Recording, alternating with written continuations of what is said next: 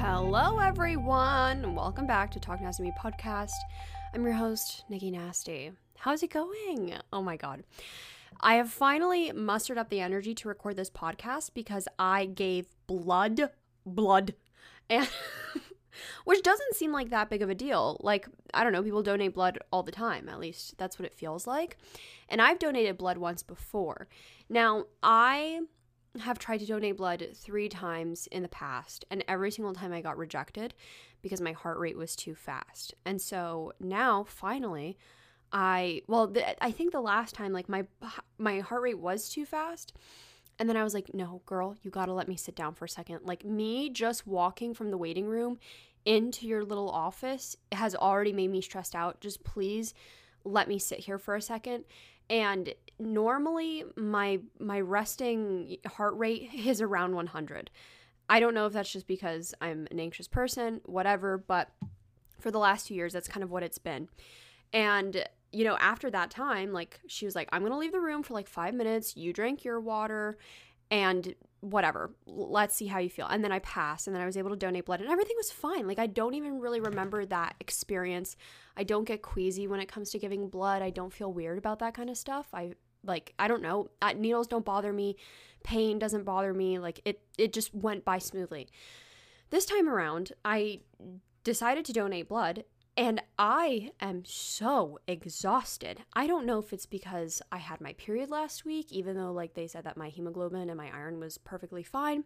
I don't know what it was, but I don't also know if it's just, like, the like, having a mental effect on me. What is it called? Is it a placebo? Is that what I'm trying to say? Because they kept emphasizing, just rest on the couch, even though I was like, no, I have a day full of things to do. I am so exhausted. I am so genuinely tired. I just laid in bed, fell asleep, did nothing, and then I slept for like 10 hours throughout the night. Today I'm like a walking zombie. I don't know if I'm just not nourishing myself well enough. I have no idea. So sitting right next to me, I have a cup of pickled beet juice that my mother has made with her own beets, which is the most Polish thing that I have ever said on this podcast ever, is that I have a small glass of it. If you're wondering what it tastes like pickled beet juice water. That's what it tastes like. And I am drinking it because I want to feel better. So I finally got the energy to talk. And I knew that I wanted this episode to be about mental health, especially because I came back to YouTube 2 weeks ago now, where I did my debut of my mental illness, that is OCD. If you guys didn't know, I talked about it in a video 2 weeks ago. I made a long-ass video. It was like 35 minutes long, talking about my OCD diagnosis, how it's affected me, what I'm learning about myself, why I took a break for such a long time, and why it was so necessary for me. And the response has been so overwhelmingly loving and genuine and helpful. And like, so many of you guys also commented like, oh my God, I have puro OCD as well. And, you know, I've never heard anyone talk about this. And, you know, I keep quiet about it because it's so embarrassing. And like, it made me feel so much better. And like, some of the messages that you guys have sent me, and I just can't thank you guys enough. But I knew that I wanted to make an episode about mental health, because I have in the past about like, I'm struggling, you know, this is how I feel and everything. But I actually kind of have some tips and things that I'm noticing that are improving my mental health. And I felt like this might help someone who doesn't necessarily have access to therapy, or isn't, you know, currently on medication or going to a therapist, or really know where to start with helping their mental health, things that they can try and do from home or by themselves that may help, or at least are helping me. And I felt like, why wouldn't I try and share, you know, some of the things that I've learned in therapy? Why not share that knowledge? And just talk about things that have helped me. And I just want to emphasize that these are things that have helped me. And I'm not like better. I will never be cured from OCD. Like, OCD will not magically just one day go away. My mental health will ebb and flow and have ups and downs. And right now it's kind of in a weird spot and I'm working on it. But like, seeing progress is so motivating for me, because I think about like, oh my God, you know, I'm doing this thing that I wouldn't have even been able to do a month ago, or, oh my God, this thing really bothered me even a week ago, and now it's already like getting better and I'm noticing improvements. And then there's some other things where I was like, oh my God, a month ago I could do this thing and now I can't. Like, what's wrong with me? So I wanted to talk about the things that have improved my mental health, and how I feel like you guys can maybe implement that into your life. I know I talk about mental health a lot, but I feel like it's kind of becoming a standard of like what I talk about and like what is important to me. So I'm not, an expert by any means, but if I want to talk about it, I'm going to talk about it. And I also kind of wanted to touch on the whole OCD thing. If you haven't watched the video, or if you don't want to watch a whole 35-minute video, or maybe you just don't even like watch my videos, maybe you just listen to my podcast. So I was diagnosed with OCD a few months back, and it like completely changed like the trajectory of my life. It feels like it makes a lot of sense. And like once I figured it out and once I got the diagnosis for it, it felt like so many questions became answered about myself that I didn't understand about myself. But also it feels like I was almost so many doors closed for me in a way, it felt like, because I felt like I was trapped in a room where I was just like, it's not going to get any better. Like, this is just who I am. Like, now that there's a mental illness name attached to what is wrong with me, oh my God, this is what my life is going to be like forever and ever and ever. And that felt awful. Like, that was really, really hard for me because I had a fear of it. And I even told my therapist this. I was like, I'm really scared that, once, because I had to do like a whole tests and everything for this. Not like they take blood work or anything, but they a lot of questions being asked and like sessions revolving around that. And I told her this. I was like, I'm really, really scared that once, if this comes back positive that I do have OCD, I shouldn't say positive. Once it comes back that I may have OCD, I'm really scared that it's going to get a lot worse because I'm scared that I'm going to start obsessing over all my symptoms, or I'm going to imagine new symptoms. And a lot of OCD, what it seems like it's not talked about a lot. Like, I don't know. I had like a really big misconception about what I thought OCD was like, even though I claim to know a lot about mental illnesses and I don't know a lot, but I spent a lot of time watching documentaries. I took many classes in college about it, and I feel like I'm pretty open to learning more about it. It's not like this is a completely new subject to me, but I was even talking to my friend who's in school specifically for, working with people with mental illnesses. And she was like, a lot of these symptoms that you're telling me are like not even talked about in our classes. Like, OCD is just so quickly brushed over. And that's one of the things, is like not having trust in yourself and not having faith in yourself and feeling like you're lying to yourself.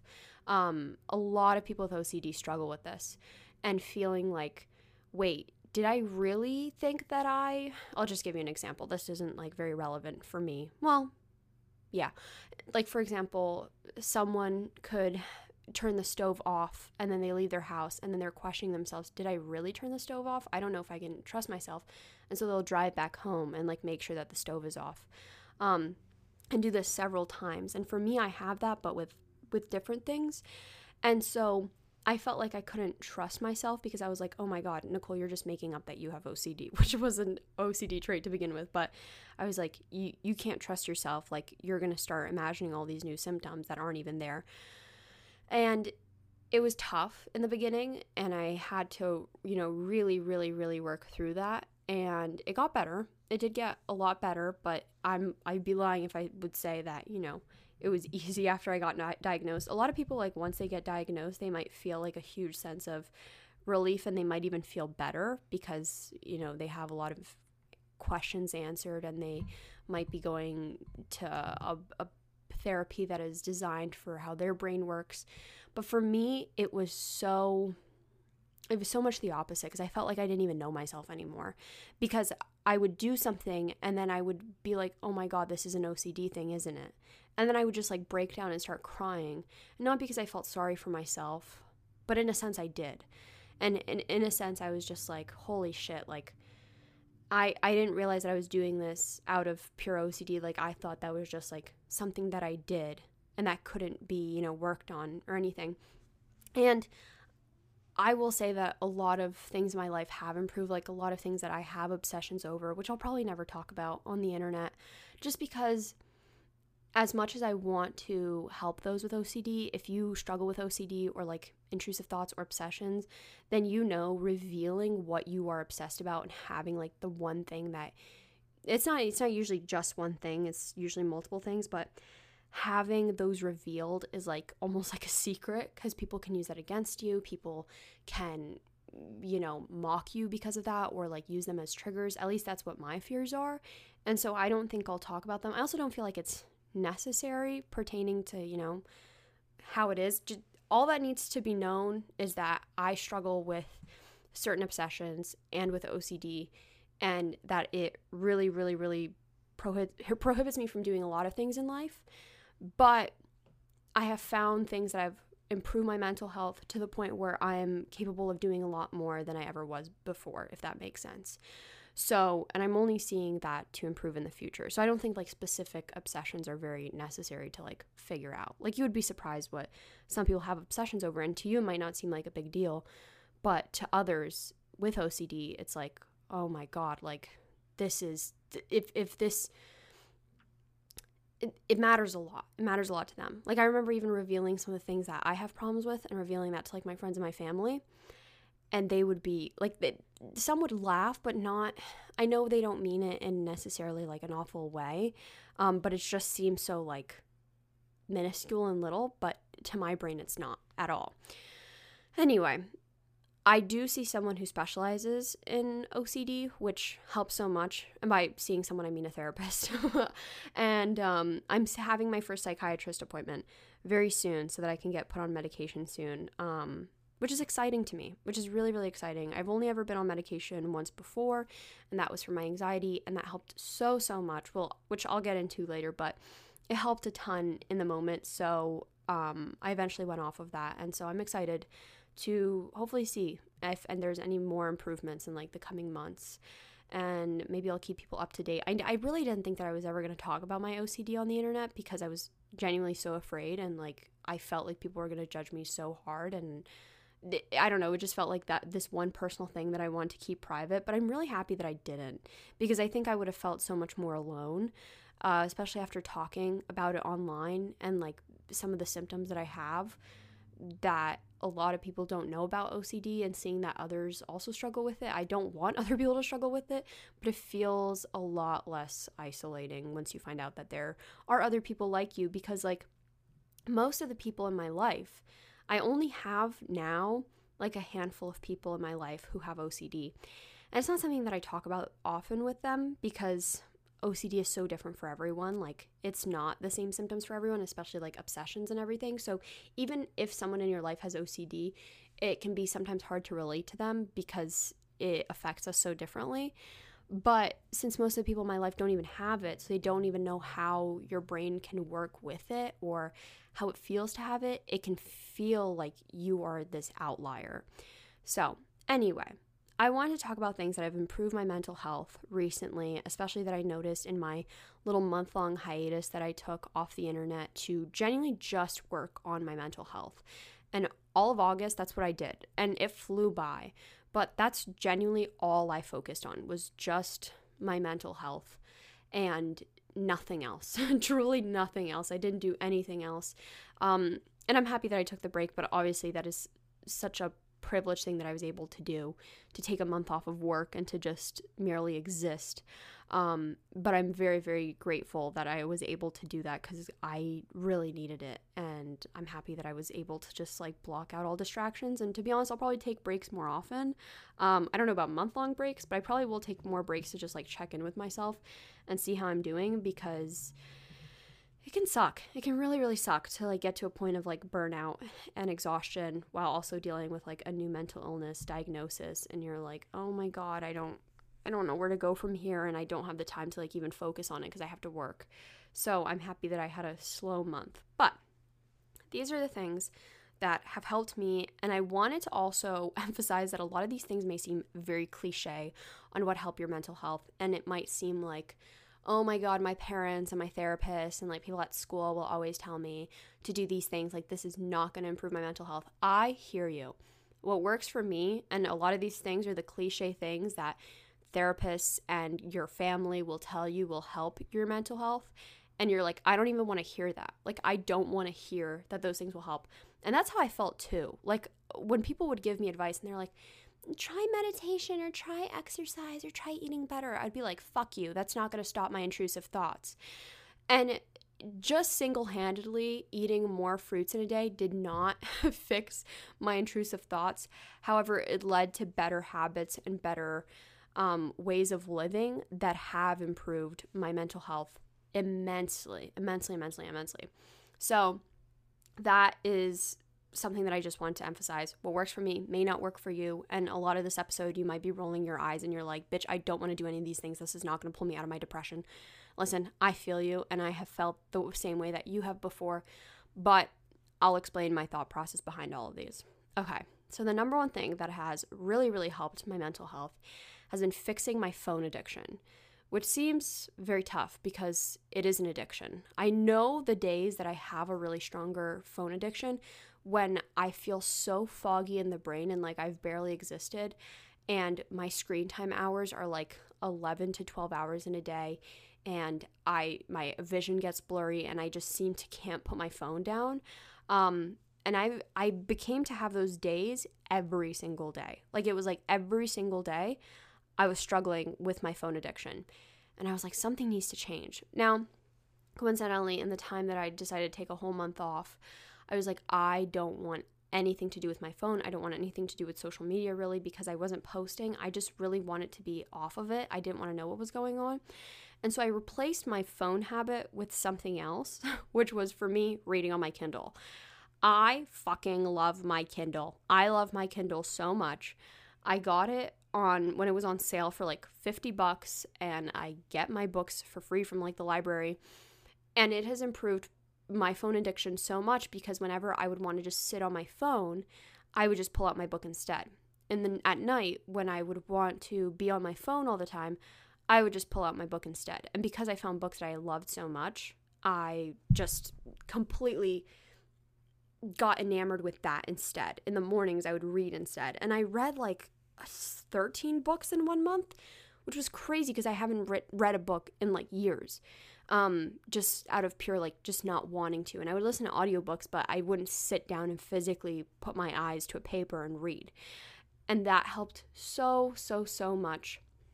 And I'll talk about like how much reading has benefited me in general, but finding something to kind of kick and replace your phone habit will help you a lot, I feel like, because even if social media itself is not making you feel worse, like personally for me, I know a lot of people say that Instagram is like a toxic place for them and they don't like being on it and it makes them feel worse. I personally don't feel like I struggle with that a lot because I don't follow that many people. And so the people that I do follow, I'm not really comparing my life to them. Maybe I am subconsciously, but I don't really like hate Instagram for that reason. A big problem for me was TikTok. A lot of things came up on there, and Twitter. Twitter was really, really bad for my mental health at the beginning of the pandemic and then also right around the election. When I get anxiety from reading the news or things that are just like happening or people just being angry and livid with you over the weirdest and smallest things, that got to me a lot. And like surrounding myself with only that, because then it just becomes your world. Like what you consume just becomes you. And I was just like, I've had enough of this. And and so I really kicked that habit. But the thing is though, in the last few weeks, I noticed, since I came back to YouTube, I noticed that I haven't read in like a while.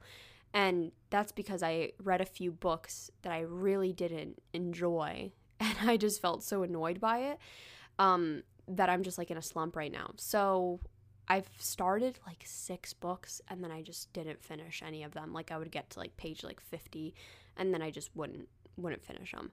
So that's a new goal of mine into this coming week, is to just finish one of those fucking books so that I can get back into reading, because I know how much it helps me, but I notice myself getting addicted to my phone again.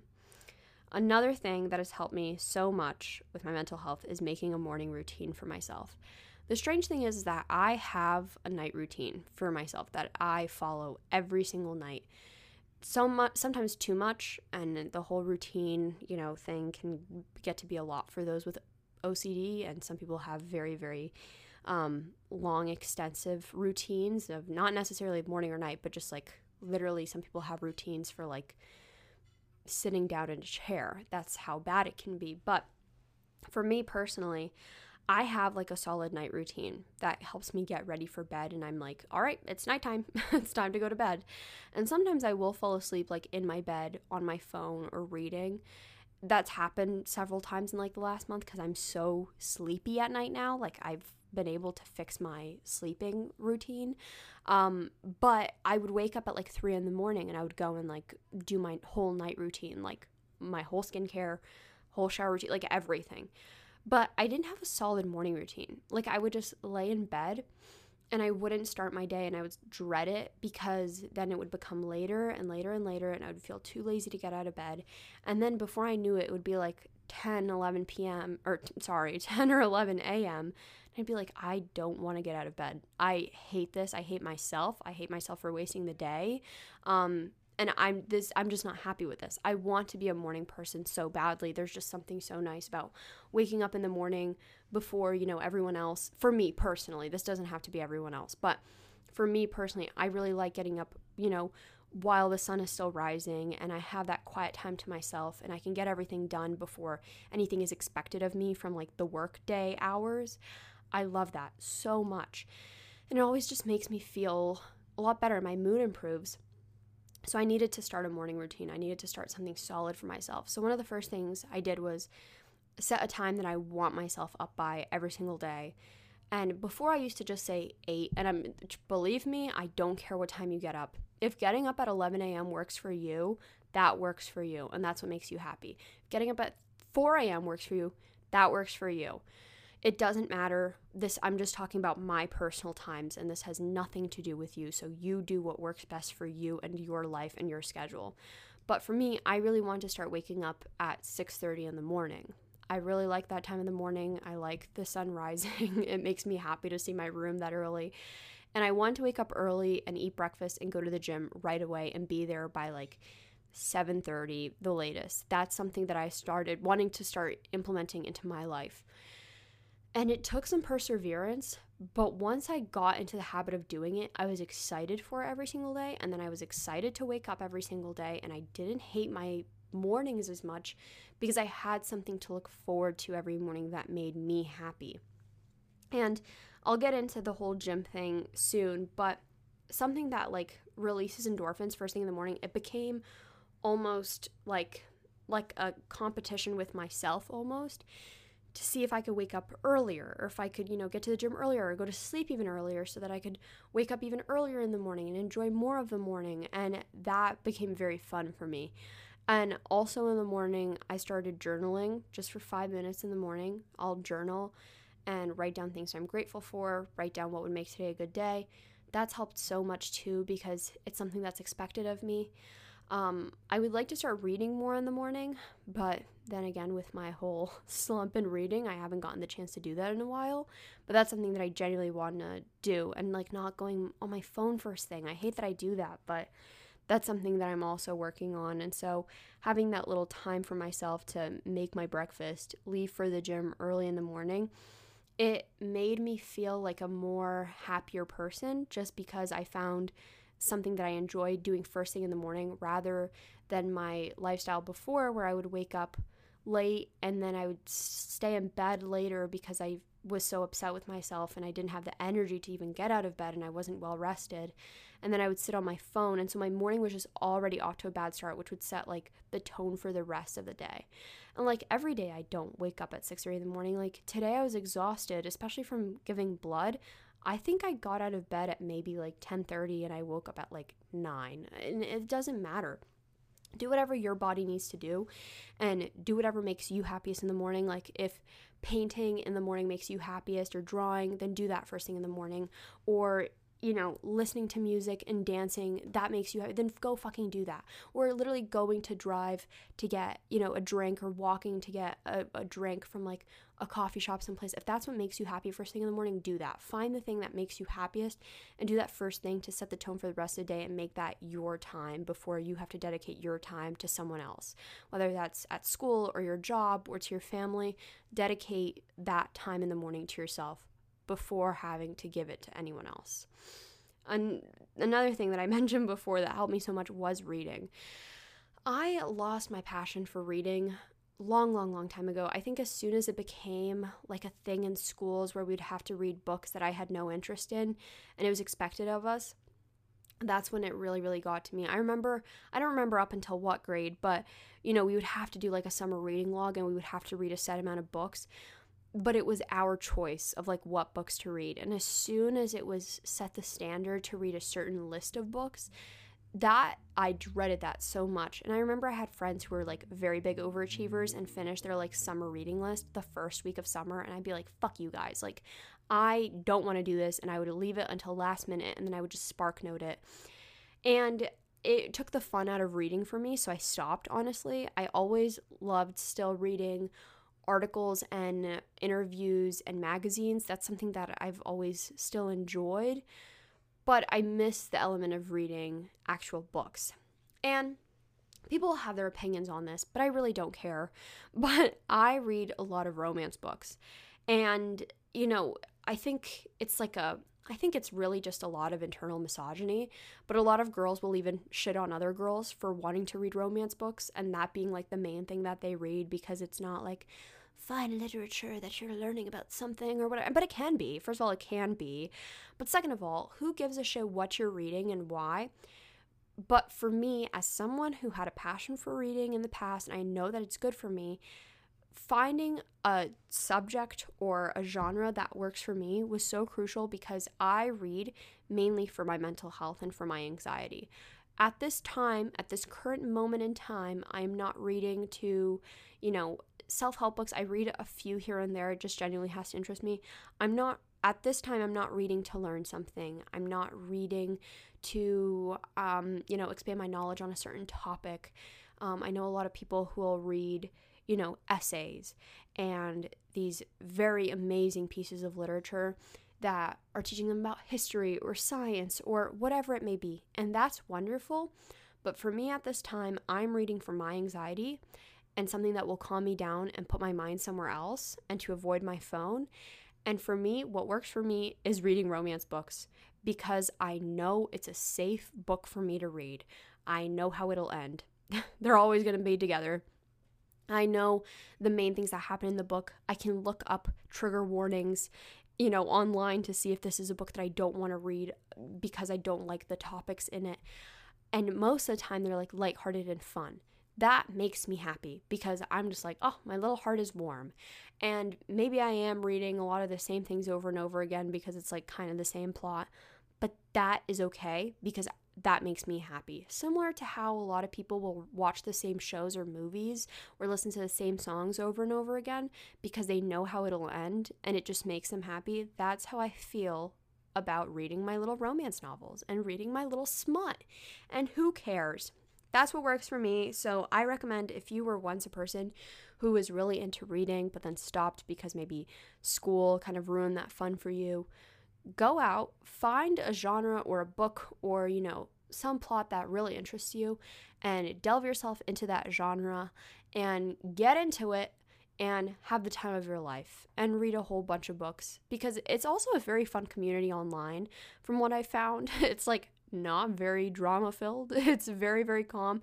There's a few people that I love, like on YouTube. I love watching Uncarly's videos about book reviews, or she'll sometimes do like, I read Emma Chamberlain's favorite books, or like even today she posted a video about buying a whole bunch of new books and stuff, and that just like, I like that. It just makes me feel very calm and warm, and I really, really enjoy that.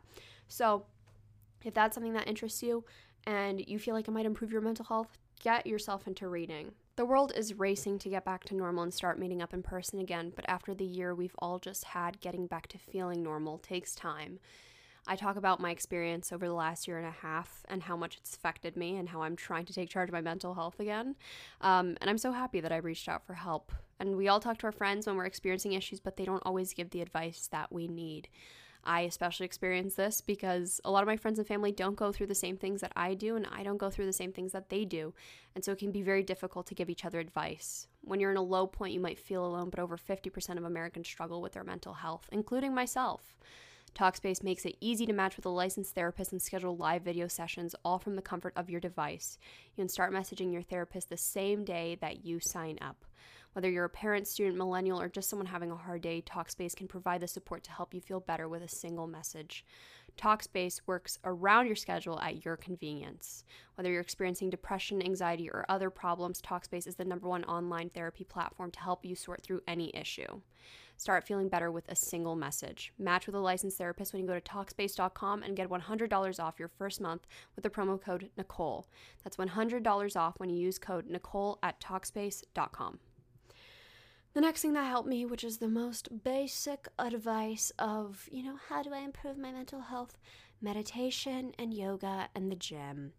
So I started reading this book called Burnout, and I kind of mentioned it in my video, but it's all about how women perceive trauma and anxiety, and how if you don't complete your if you don't complete your stress cycle, it can lead you to a long road of burnout and a long road of further anxiety and other physical and mental health issues. And so I was really going through burnout, and I wanted to discover how to get through that. But they kind of describe the stress cycle as, something traumatic happens to you, something happens, and then, it feels like you're out of the danger. And so, you know that the danger is no longer present, but your brain and your body haven't really, establish that until you finish the stress cycle. And so there's different ways. I believe there's 7 different ways on how to complete the stress cycle that they recommend. And one of the biggest ones is physical activity. Putting your body through some sort of physical movement.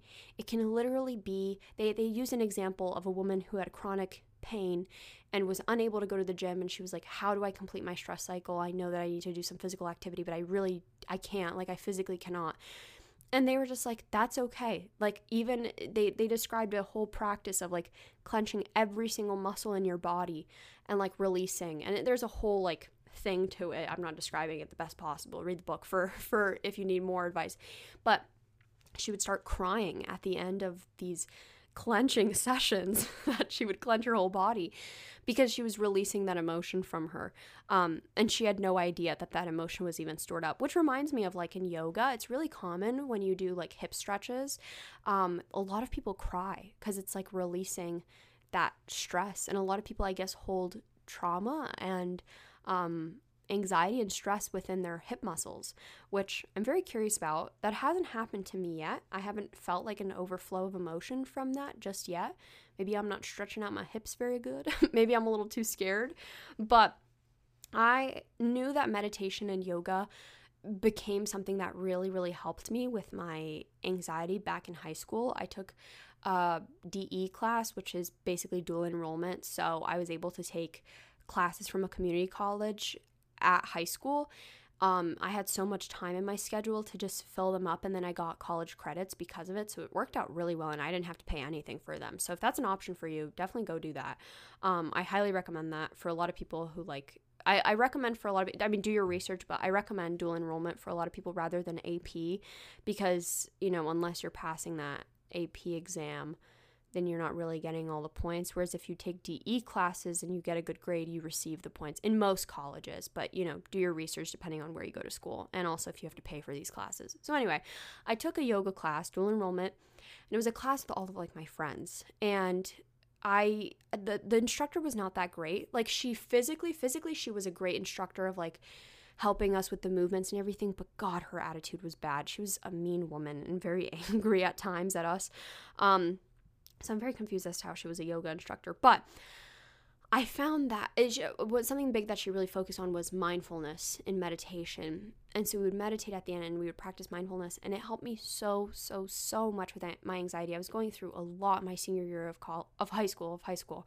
And practicing mindfulness became something that I worked on for a long time. And so when I got to college, I was able to take yoga classes that were offered, for free, at night. Basically, they weren't actual classes with any credits or anything like it. They're just classes that you can go to.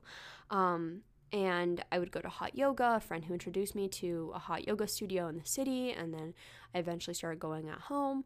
And meditation was something that I wanted to practice more, but I'm really much more of a guided type of meditation gal. And I do struggle to find time for it every day. I got like the Headspace app, which is basically you pay like a set amount per year, which I thought would motivate me to use it more because I'm like, oh my God, I'm paying for this. But to be honest, I forget I have it a lot of times. So that's something that I want to work on. But basically, this app, and this is not sponsored for you to get this app or anything. I mean, you can genuinely just find guided meditations online on YouTube for free. But you can basically have these meditations in the mornings and then also guided ones to help you sleep at night. I knock out so quickly for the for the ones at night.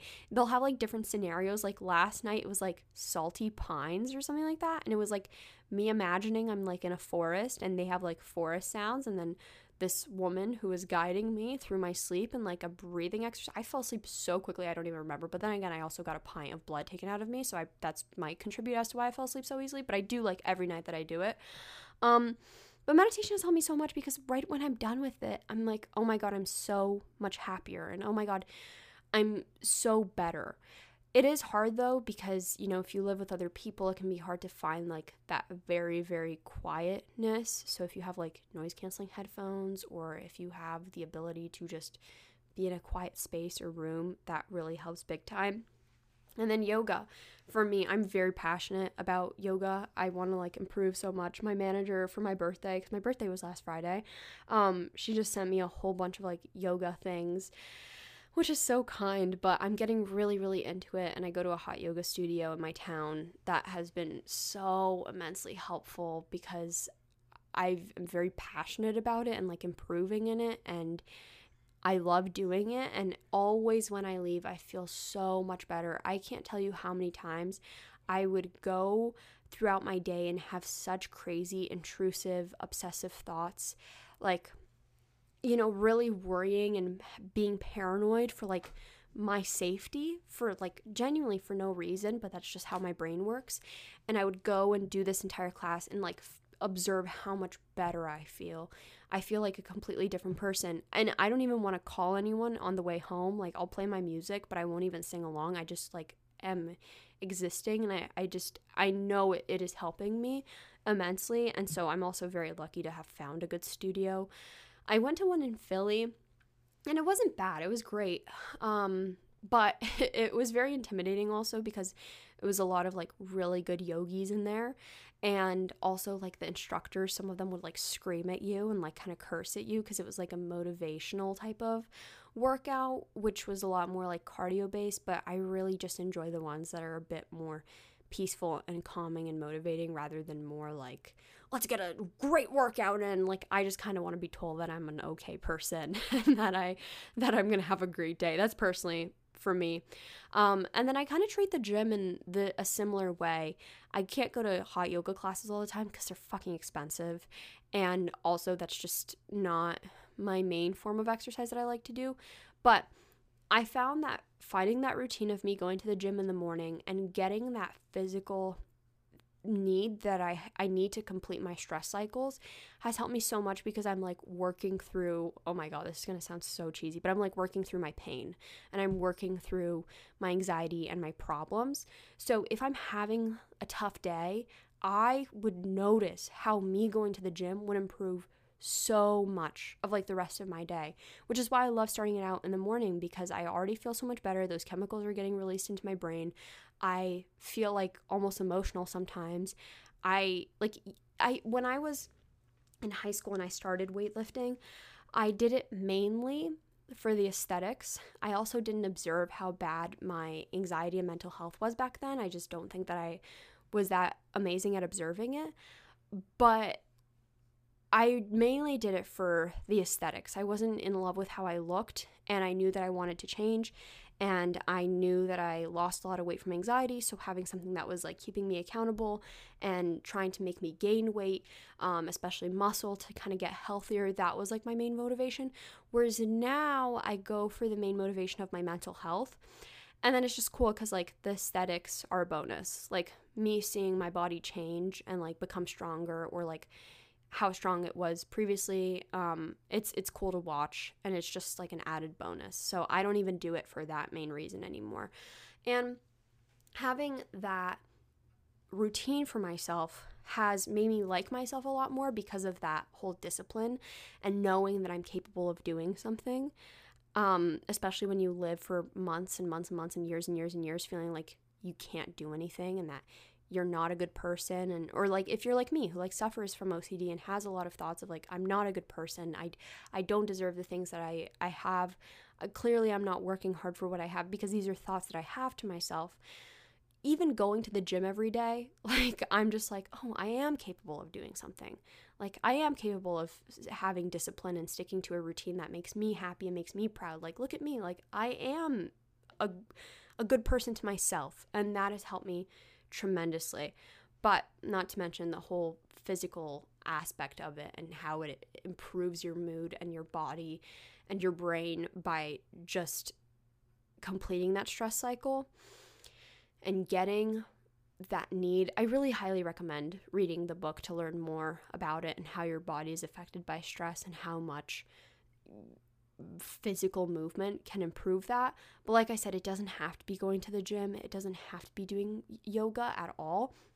It can literally be if you love running, go fucking run. I don't like running, and I used to force myself to run, but I don't like it. And if I'm doing something to improve my mental health, then I should only do things that I enjoy, right? So now I found that like I love hikes, I love walking for a long time, I love yoga, I love weightlifting. So I just do all of those things. If you like rock climbing, go do it. If you like dancing, go do it. Just do anything that gets your body moving and makes you happier. Fucking sports, like if you love soccer, go play soccer by yourself or like with a friend, and I promise you that once you get into that habit of doing that, you're gonna feel a lot better for several reasons. And because I was like pretty much like a year and a half of like no body movement because of the pandemic, I like lost that piece of myself, because that used to be a big part of my identity was weightlifting. And then when I completely lost all physical movement and I became very sentient, that really took a toll on me, and I didn't even realize, because I was lacking in this thing that I loved so much and that like itched my brain real good. Another thing I recommend, but obviously this is something that, you know, not that many people have access to. Insurance is always an issue, especially healthcare in America, but therapy is so helpful, at least for me. And I feel like I really took a plunge when it came to therapy, because I didn't feel like I wanted to go that much. And I talked about this in my video, but even my first session, I was like, I don't even know what I'm doing here. Like I generally don't even know what to talk about.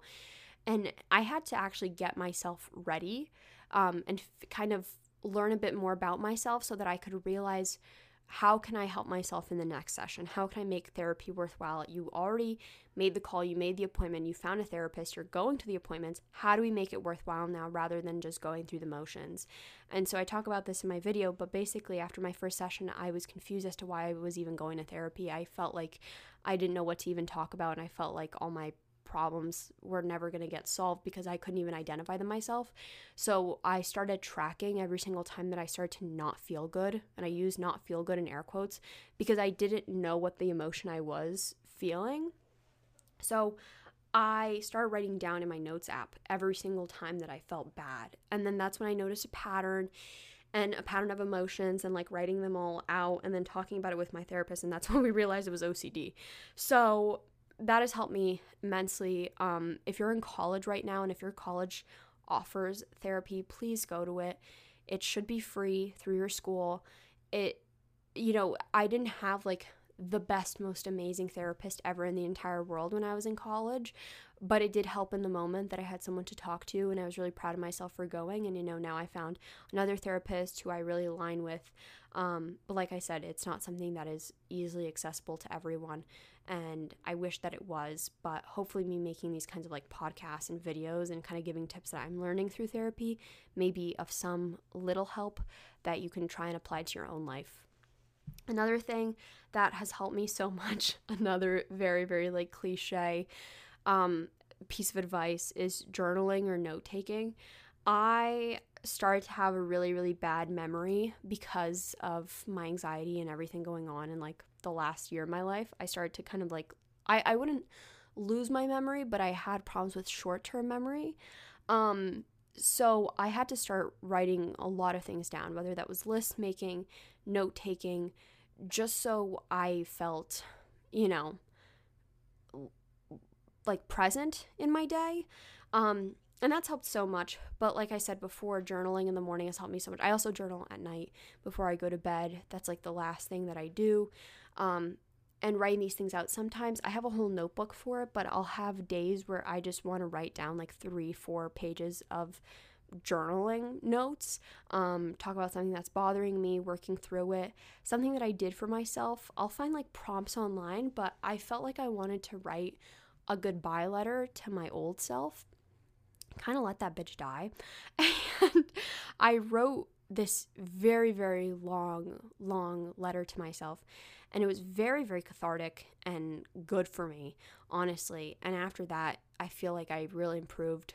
And I guess I didn't really acknowledge it until this moment, but I really feel like I did get to say goodbye to her because I was holding on to her so deeply. And I was like, why can't I be like the old Nicole?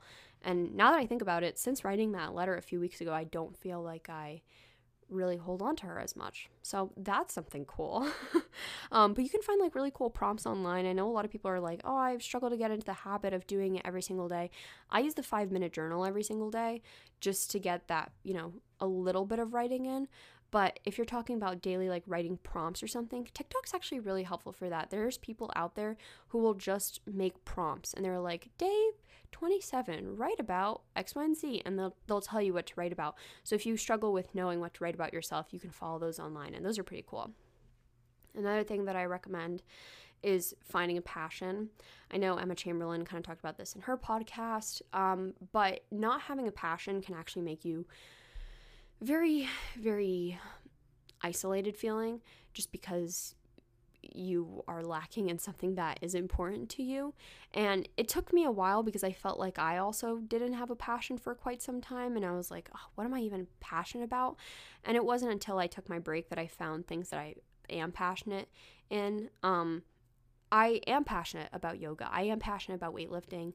I am passionate about fitness. I'm passionate about reading. I'm passionate about making like painting, which I haven't been able to do in such a long time. I'm passionate about that. Like things that fuel me, that I have really no interest in getting any monetary gain in, really. Even making content to a certain extent, it is my passion. Even though I do make money off of that, it is my passion that was able to be created into a job. But there also draws a line of when sometimes I have to make content because it is my job, and I still love doing it, whereas sometimes I make pieces of content where I'm like, this is something that I love so much and I'm so passionate about and something that I believe in so deeply, and this is what I want to put out. But sometimes things like that, like I won't have ideas like that very often. But the last video that I made, the one about OCD, that was something I was extremely passionate about, and I felt like that whole video was created genuinely for me. And it's been a long time since I sat down and like would rewatch my videos over and over again, like once they're uploaded. But that's what I did with that video. Even though it was 35 minutes long, I loved it so much and I felt like it was created for me.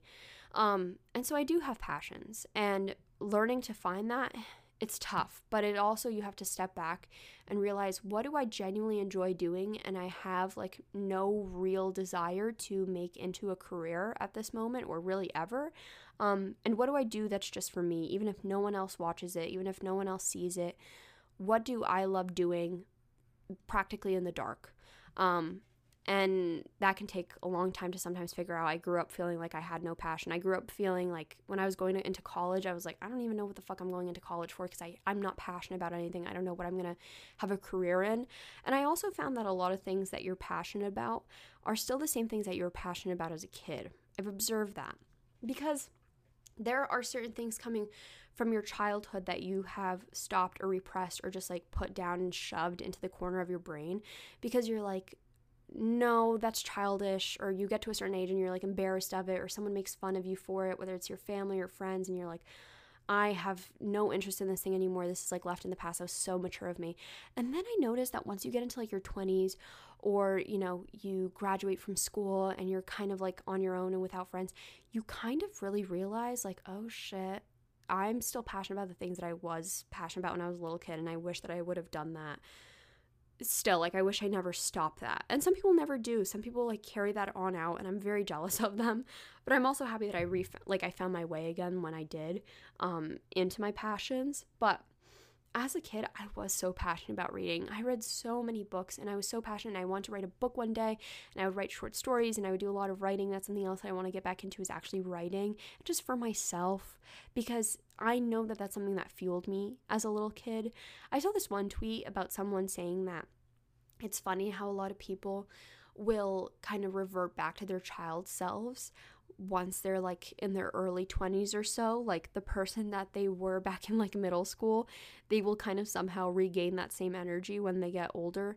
And I also do believe in that. It's true, because I feel like now where I am at my age, I'm 22 now. I just turned 22 on Friday. I feel like I'm becoming more myself than I have in like the last 4 years. Like, oh my God, Nicole, you had so much freedom being in college and being away from home, and you know, you would think that that's when you become truly into yourself. But I feel like spending a lot of time alone, especially right now, and trying to realize what I liked when I was little, and now that I'm not embarrassed of doing, because I'm not surrounded by a bunch of brand new people and I'm not embarrassed of who I am. I'm surrounded by good people. It has made me realize what I'm passionate about once again in my life. Another thing that I really recommend for mental health and things that I've improved is taking real breaks, which is really tough to do, especially working a full-time job. It can be very tough unless you're your own boss or you have a job that is lenient. It's tough to take an actual real break. But what I mean by this is I felt guilty for taking the weekends off, and my therapist was just like laughing at me in a nice way, but she was just like, that's normal. I take breaks on the weekend. Everyone takes breaks on, that's like very actually normal to take breaks on the weekend. And I'm like, what?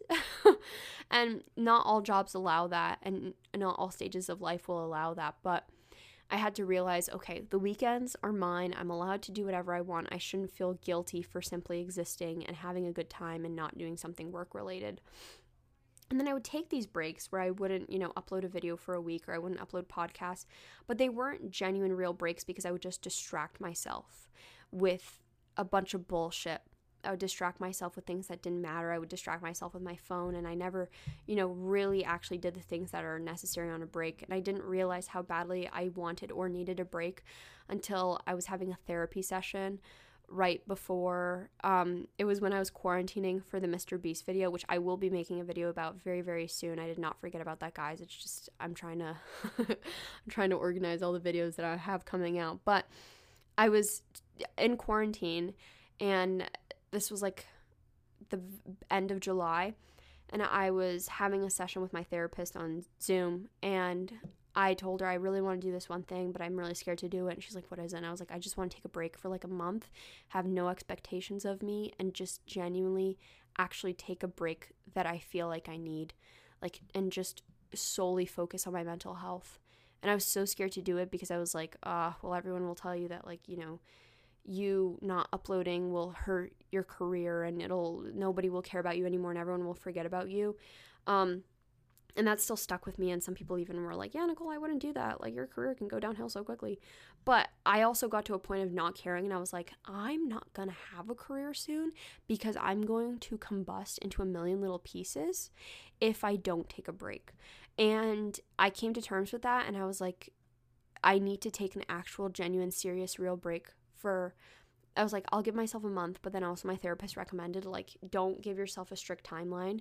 If you feel like you're good at 3 weeks, then come back in 3 weeks. But if you feel like, it's like you're on week 4 and you're like, I need another week, then keep going. And that's something that I genuinely have an amazing privilege of doing. And I know that's not possible for a lot of people, but for people who are self-employed or maybe just making their own hours, it can be a lot more difficult because it's not like, we have a boss that will give us paid time off or anything. But that's what I needed to do. Was I got too far in a point of not taking weekends off and taking actual breaks for myself. I got too deep into this state of burnout that if I didn't take a real break, something bad was going to happen to me. And so I'm so happy that I took this very, very intentional break where all I really did was just focus on my mental health, and I didn't focus on bullshit and stuff that didn't matter, and I didn't consume media that was not helpful to me or didn't make me happy.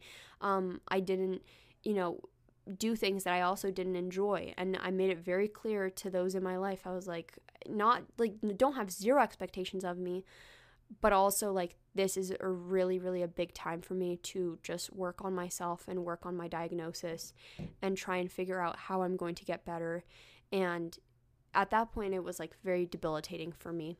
It was hard for me to like even go out to like the grocery store because I was so immensely paranoid.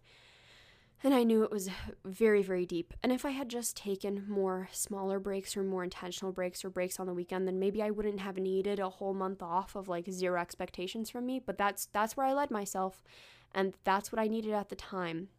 So I'm telling you right now, whether it's as simple as a day off from work or a day off from school or the weekends off, be so intentional with it that you are actually making that worth your time and doing things that actually improve your mental health, and utilize your breaks. And you might be thinking like, well, that seems like counterintuitive of like utilizing your breaks if you're supposed to actually rest.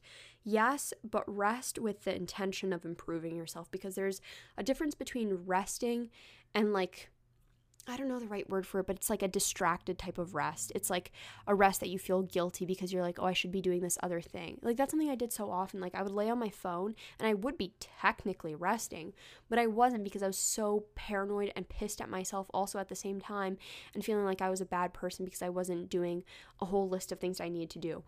But as soon as you tell yourself, I don't need to do that list right now. I need to focus on my health. I need to focus on my physical, on my mental health. I need to focus on that to make sure that I can have a lot more good days ahead of me. Because there's one quote, but I don't remember what it is, but it's like, if you don't choose your days off, your body will choose it for you. And that is so true. The way that your mental health manifests into your body and making you sick. I had a friend who, and I didn't understand this at the time, but I was growing up, and she would get so immensely sick because her immune system would just attack itself when she was so high in anxiety. And I didn't understand that when I was like a kid, because I was like, I don't understand. How are you sick when, this is going on inside your brain? But that's how crazy our bodies are, is that if you are so riddled with anxiety and mental health struggles and you don't work on those things, your body is going to start reaping the consequences. And that is exactly what started happening to me. And you know what? That first week of that rest that I took, like when I took that month off, that first week, my body started showing so many symptoms. It was almost like it was like purging itself. It was actually very, very strange. I started having intense muscle twitches, and it was very weird. Like my muscles were like spasming and getting very, very weird. And that is a symptom of stress taking over the body. And other symptoms, but that can happen. Fucking IBS. Like, IBS is so anxiety controlled, and finding out that my stomach problems are actually rooted from my OCD and my anxiety. Like, I knew that to a certain extent, but I didn't know how bad it was, because as soon as I started improving on my mental health, my stomach started to get a lot better, which is something interesting. And I didn't really want to talk about this in my OCD video, and I also I'm scared to show of what I'm eating and pictures of food and stuff, especially because I made a video called this is the last time me eating foods I'm allergic to. To make a long ass story short, many years ago, I had tests done about food sensitivities and also food allergies, and now I had all of those tests retaken. I had a literal colonoscopy and endoscopy, camera shoved up my ass and down my throat, and had a whole slew of tests done, and a lot of the sensitivities and allergies that I have are no longer present in my body, and I have a lot of new allergies, and some allergies have been eliminated. And essentially what my doctors and I have come to terms with is that my body will essentially just attack itself when my anxiety is higher, and it's not necessarily all food related. And so instead of spending more time being like, I can't eat gluten, and this is not relevant to a lot of people, like people who have celiac disease, but when you, I'm sorry, I lost my train of thought. what I'm trying to say is that I had to focus less on the food that I was consuming and focus more on my mental health, because I could cut out gluten all I wanted to from my diet, but I was still suffering from these stomach issues. And so now I'm scared to post like what I'm eating online, because people are going to be like, aren't you allergic to that? When in reality, my body's actually doing a lot better because I'm focusing on my health, which leads me kind of into medication, which a lot of anxiety and also antidepressants can also help with a lot of stomach issues because of how they're rooted. So like literally I was advised, hey, when you go to your psychiatrist appointment, mention that you have IBS that is directly linked to anxiety, and they'll try to put you on a better medication that's best suited for you, that targets those two things, because a lot of IBS and anxiety medications actually used to overlap, or still do. I'm not an expert on this, but that's kind of like why I get scared to talk about food whenever I like post a photo now, and people are like, I thought you said you were allergic to this. I'm like, girly, I thought the same thing, but then I took a test and then came back negative, and then I took more tests and they still came back negative again, even though they were positive a few years ago. Like, yes, I'm very much confused too, and I'd spent a lot of months, going to different doctors and getting second and third opinions and reading about it. And so if anyone was wondering, I'm actually doing a lot better with my little tummy issues, but I still can't tolerate coffee. I had coffee for the first time in months, and I can confirm that still does not sit with my body well. So, and I'm still a vegan, in case anyone cares. I'm not going to stop being vegan. I'm still remaining a vegan. But that is all that I wanted to talk about today, about things that have improved my mental health recently. Obviously, there's probably more things that I forgot to mention. And I just wanted to list some things that I feel like people can start doing at home, baby steps, if they're trying to work on their mental health. Maybe make like a little checklist, and you're like, I'm going to make it a goal this week to fix my phone addiction, or I'm going to work on it this week to find a form of physical activity that I actually enjoy and work on that. So I hope that this is not a video. Holy shit. I hope that this podcast episode was beneficial for someone. And I apologize. Well, not really, but I was going to apologize for all of like the mental health videos and podcasts lately, but it's relevant. People are suffering. The pandemic is still taking a toll on a lot of us, and a lot of us have came out of this pandemic. It's not over. Has still come out of this a lot more knowledgeable and self-aware about their own mental health and their own issues and working on them. So I'm going to remain talking about it. Maybe not as much, but still. I love you guys. I hope that you guys are doing well. Hope you have an amazing week. And go donate blood this week if you're able to. I posted on my story encouraging people to donate blood. Shout out to one person who messaged me and said that they scheduled an appointment. That is so cool. It made me so, so happy that someone messaged me that. So go do that if you're able to. So it was just funny because a lot of people, like my DMs were like flooded, and they're like, bestie, I can't because X, Y, and Z, which I totally get because I got rejected literally 3 times. But if you're able to donate, go donate.